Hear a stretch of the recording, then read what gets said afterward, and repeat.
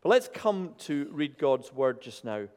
And we are reading from the beginning of the Gospel of Luke, chapter 1, and reading from verse 5. This story of Zechariah and Elizabeth. Let's hear the word of God. In the time of Herod, king of Judea, there was a priest named Zechariah who belonged to the priestly division of Abijah. His wife Elizabeth was also a descendant of Aaron. Both of them were righteous in the sight of God, observing the Lord's commands and decrees blamelessly. But they were childless because Elizabeth was not able to conceive, and they were both very old. Once, when Zechariah's division was on duty, and he was serving as priest before God, he was chosen by lot, according to the custom of the priesthood, to go into the temple of the Lord and burn incense.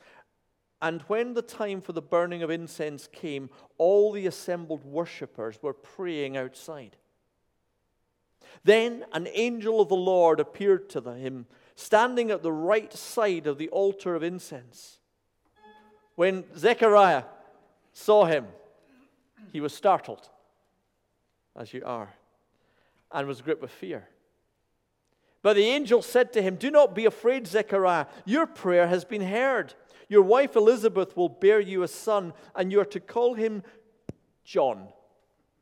He will be a joy and a delight to you, and many will rejoice because of his birth, for he will be great in the sight of the Lord.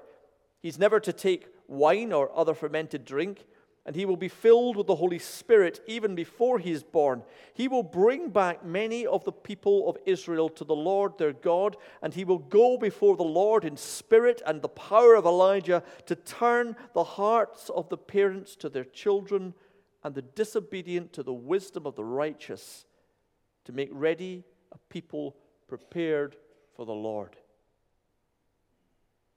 Zechariah asked the angel, "How can I be sure of this?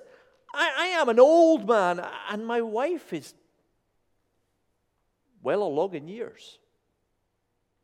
The angel said to him, "I am Gabriel. I stand in the presence of God, and I have been sent to speak to you and to tell you this good news. And now you will be silent and not able to speak until the day it happens, because you did not believe my words, which will come true at their appointed time." Meanwhile, the people were waiting for Zechariah and wondering why he stayed so long in the temple. When he came out, he could not speak to them. They realized he'd seen a vision in the temple, for he kept making signs to them, but remained unable to speak. When the time of service was complete, he returned home. After this, his wife Elizabeth became pregnant, and for 5 months remained in seclusion. "The Lord has done this for me," she said. "In these days he has shown his favor and taken away the disgrace among his people." And we now shift a few months and pick up the story at verse 57. When it was time for Elizabeth to have her baby, she gave birth to a son. Her neighbors and relatives heard that the Lord had shown her great mercy, and they shared her joy. On the 8th day, they came to circumcise the child, and they were going to name him after his father, Zechariah. But his mother spoke up and said, "No, he is to be called John." They said to her, "There is no one among your relatives who has that name." Then they made signs to his father to find out what he would like to name the child. He asked for a writing tablet, and to everyone's astonishment, he wrote, "His name is John." Immediately his mouth was opened and his tongue set free, and he began to speak, praising God. All the neighbors were filled with awe, and throughout the hill country of Judea, people were talking about these things. Everyone who heard this wondered about it, asking, "What then is this child going to be? For the Lord's hand was with him." Amen. May the words that we meditate on today be acceptable in your sight, Lord, our rock and our Redeemer.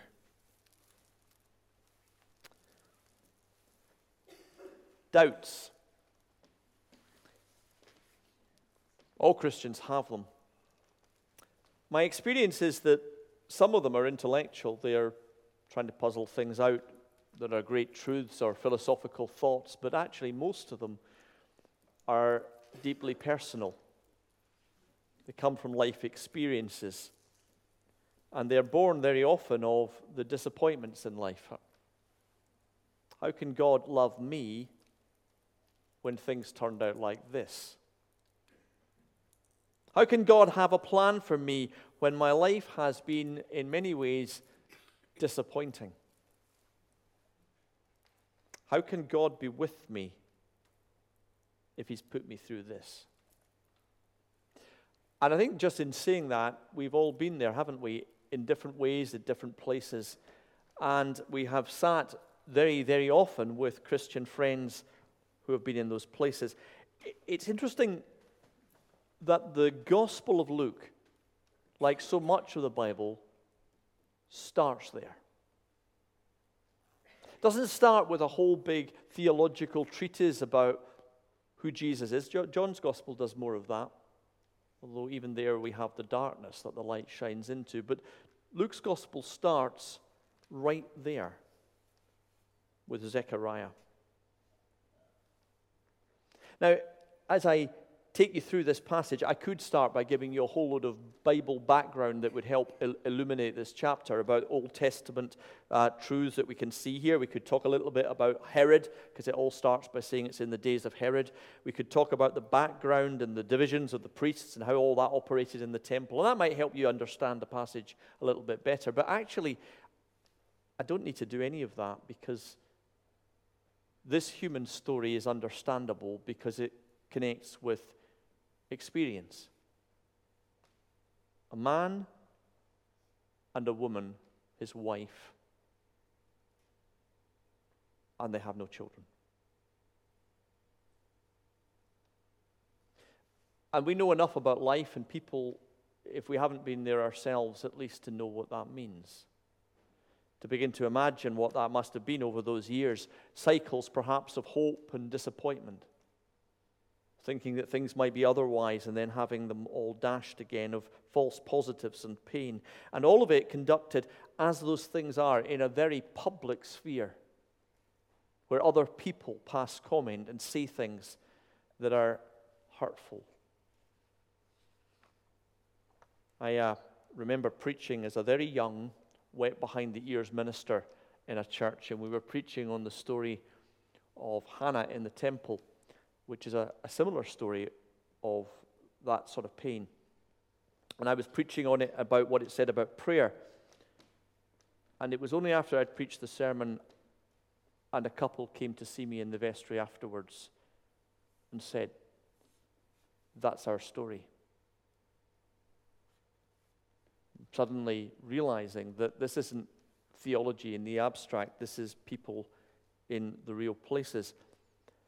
It's not just about the specifics of Zechariah and Elizabeth, but it's the story of so many people that are caught up in that place of doubt and struggle because of things that have happened in their life. It can be a marriage failure.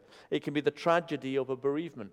It can be a career that didn't work out. It can be health that's failed. It can be disappointments of 100 different levels that have happened to us in life, and the public nature of it that begin to shake our faith.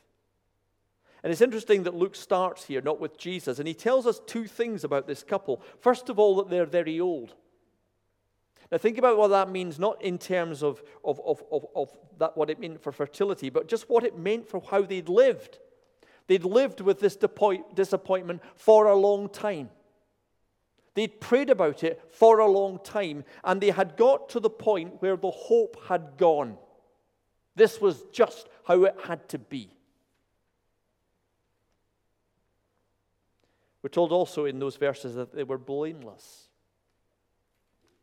Now, I don't think Luke here means that they were some sort of sinless people. He knows better than to say that. What he meant by that was they didn't deserve this. It wasn't their fault. It was unfair. It was undeserved. And there again is a problem for faith, isn't it? When we've gone through really difficult times and things have happened to us and we think it's not fair. What have I done wrong? Why me? And it's encapsulated in those verses. And the third thing here is that it was in a religious context. This guy's a priest.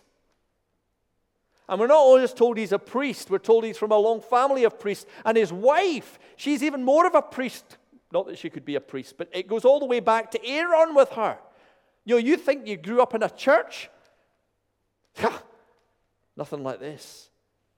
And you might say, looking out, well, never mind, they had their faith. That would sustain them through all those difficulties and frustrations. But actually, I think this passage is pointing out that sometimes that makes things even worse.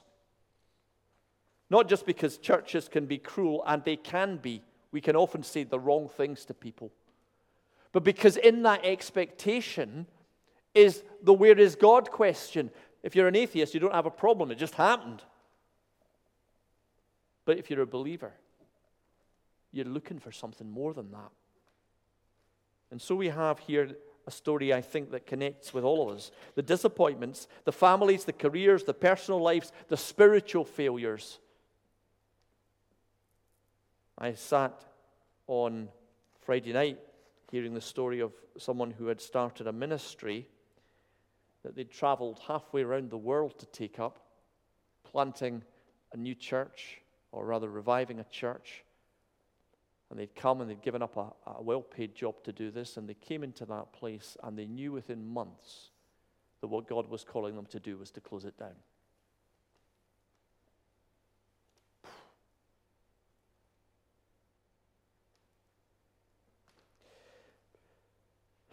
Personal sense of failure is a huge problem for faith.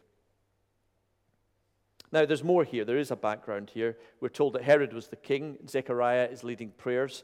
And so what we've got is a guy who's a king, and without going into all the history of Herod, he was an awful bully. He was a Roman puppet. He represented the tax-raising power and corruption of Rome and everything else. And here in the middle of that, this guy's sitting on the throne of David with all the promises that's been made to the people. And Zechariah is praying, God, do something.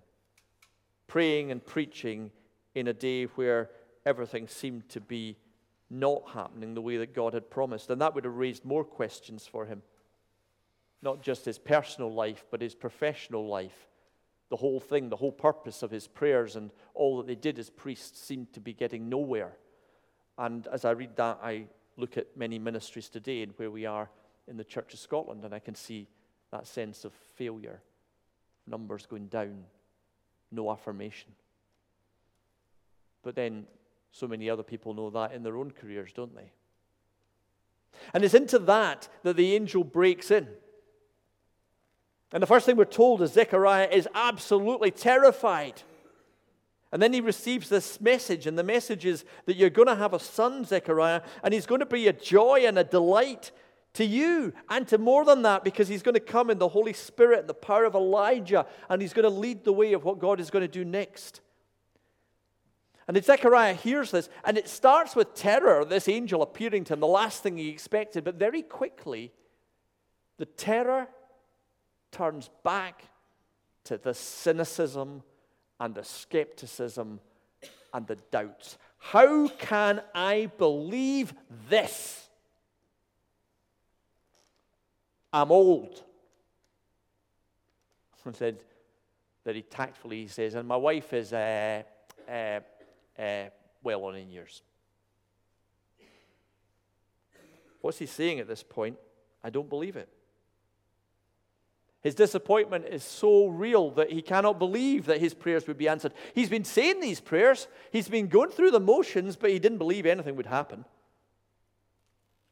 And despair has become greater than worship. That even when the angel appears in that place, his despair, his hopelessness is bigger than the worthy glory of the Lord.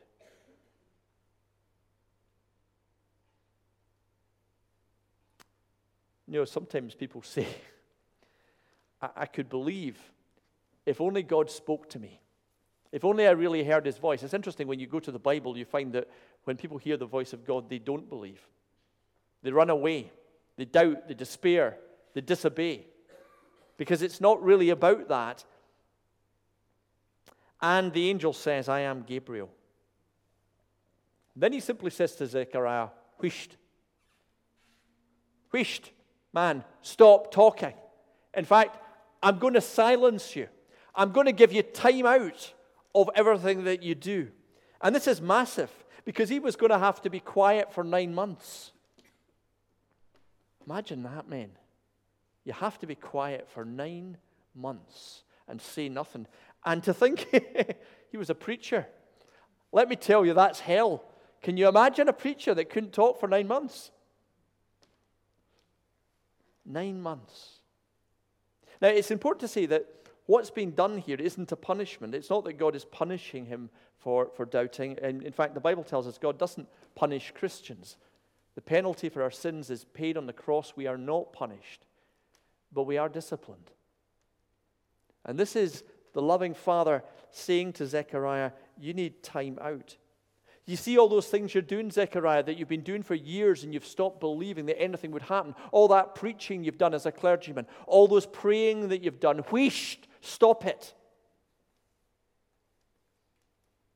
Silence. Because you're not going to find me in doing all that religious stuff. You're only going to find me when you listen.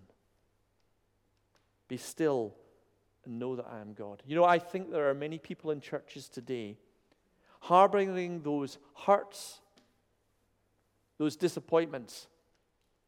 And what they are doing, rather than coming to God with them, is they are hiding it in activity. If I do the religious things, if I go to the meetings, if I run the coffee mornings, if I do these things, then suddenly God will hear me. And the Lord says to us, be still and know. Because what we need aren't religious things to get us through it. What we need is God himself to embrace us and to give us hope. Zechariah goes home from the temple, and there he is. Elizabeth's at home in what was the tradition then of confinement for 5 months or so. She speaks. She says, this is the Lord's doing. It's fantastic. And Zechariah says,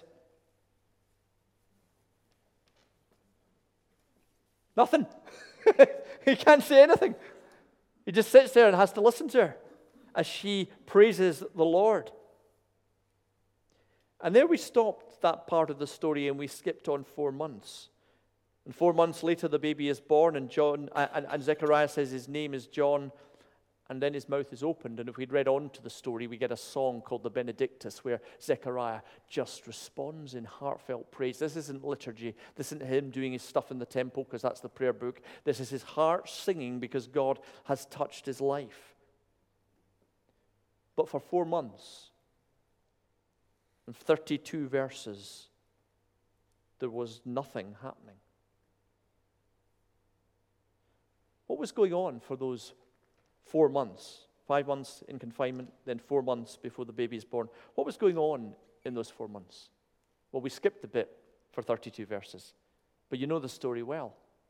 Because what was going on in that time is that angel Gabriel went to another woman and told her she was going to have a baby. He went not to a preacher or a temple guy or his priestly wife. He went to a little girl, a young girl, and she said, let it be to me according to the will of God. No doubts, no despair, just obedience. And she sang immediately for joy. I really like this story. Luke's starting with 2 people. Zechariah, priestly, well-read, temple guy, preacher, and Mary, background unknown, age young, experience nil.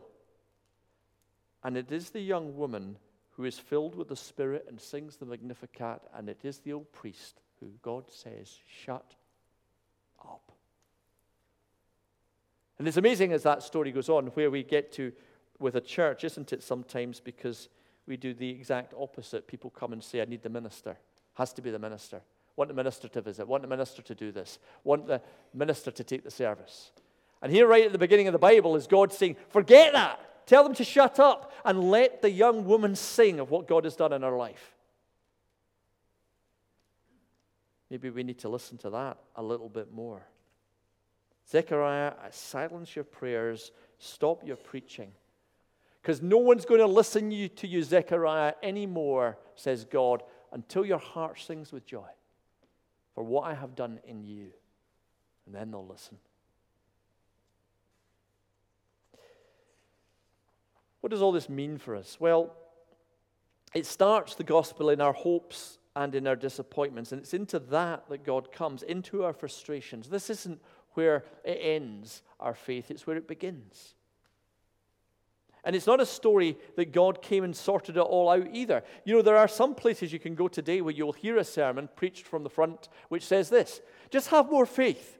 Just believe. Just pray more, and God will give you everything you want. And by the way, that means you'll be healthy, wealthy, and wise, and you'll probably have a yacht and a boat and a successful company as well. You know, that's the prosperity gospel. They read Psalm 37 at verse 4 where it says, delight in the Lord and He will give you the desires of your heart. And they say, yeah, that's fantastic. Come and pray and you'll get the jacuzzi.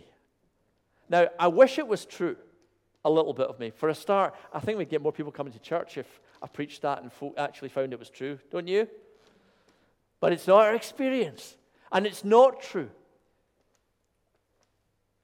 Zechariah, in fact, didn't get the desires of his heart even after all of this. He was an old man. He probably never saw John past his toddler stage, never mind into being the fearsome prophet that he would become. He never saw that. And in any case, John wasn't the answer. John was just the guy that was going to come and point to the answer. No, God gives us good things in life, and we come and we give thanks for that, but the good things aren't what God promises. Even when God is giving us good things, it's almost like they're just His kisses telling us He loves us. The present, the gift, is a relationship with Him Himself. He knows what the desires of our heart is. The desires of our heart aren't the things that we want temporarily. They are the deep healing and meeting of our broken hearts. That is what this is about as God comes into the world in Christ. You know, when you've got disappointment, there's 4 things you can do very quickly. First of all, you can blame the things. You know, we've all done that, haven't we? I was really hoping for a new car and I got it and it was a bit rubbish. It was a disappointment. It was the wrong make, the wrong model. I needed another one. You know, I moved house. I thought that house, if I got that big house, I've dreamed of that big house, and I thought it was great, and if I got it, I was going to be really happy, and it was going to fulfill everything. I was obsessed with it. I got it. But you see, if that's really your desire, when you get it, you find it's not that good. And what do you need to do? Move again. And there's a whole lot of worlds of people doing that. I got married. It was a disappointment. Well, it's obviously his fault. Or her fault. I'll find the perfect partner. And so we blame the thing, and we try to get more. And there's a whole world doing that at the moment. The job, looking for the next thing. U2 sang that famous song, I still haven't found what I'm looking for. Because the thing is not the thing that's going to satisfy your soul. So you can blame the thing, or you can blame yourself. And that's a problem too. It's my fault. I failed. I didn't pray hard enough. I didn't work hard enough. I didn't do hard enough. And you just end up with self-loathing, self-despising, and that's not healthy. Or you can blame the world. It's not fair. It was the government's fault. It was their fault. It was that's fault. It was the injustice of the world around me, and you end up angry and resentful, and we have lots of people in our society like that today. Or you can realize that you were not made. You were not designed for these things that the world offers. You were made for something else. You were made to walk with the Lord.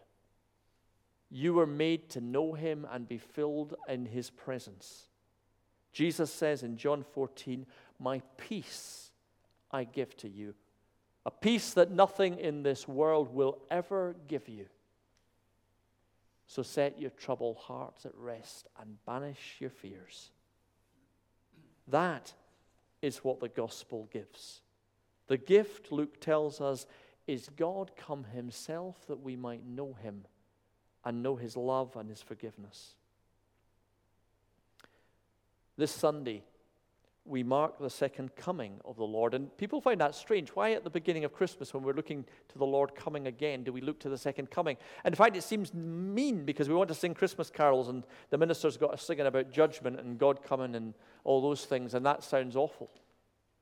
But here is the good news. Here is the good news. The one who comes and is the ultimate end of the world, the one who comes and is the hope that we have of all things, the one who comes to make all things new and to bring justice, to liberate and bring resurrection, is the one who came in love in Bethlehem. This universe, this purpose, this meaning of life is seen in this Alpha and this Omega, this one who said, I come and I will never leave you and I will never forsake you. And if you want to, on Advent Sunday, read to the end of the book of Revelation, where it talks about the holy city descending and there being peace. Because God walks among his people again and they know the hope and desire of their hearts. The desire of all nations, the Lord.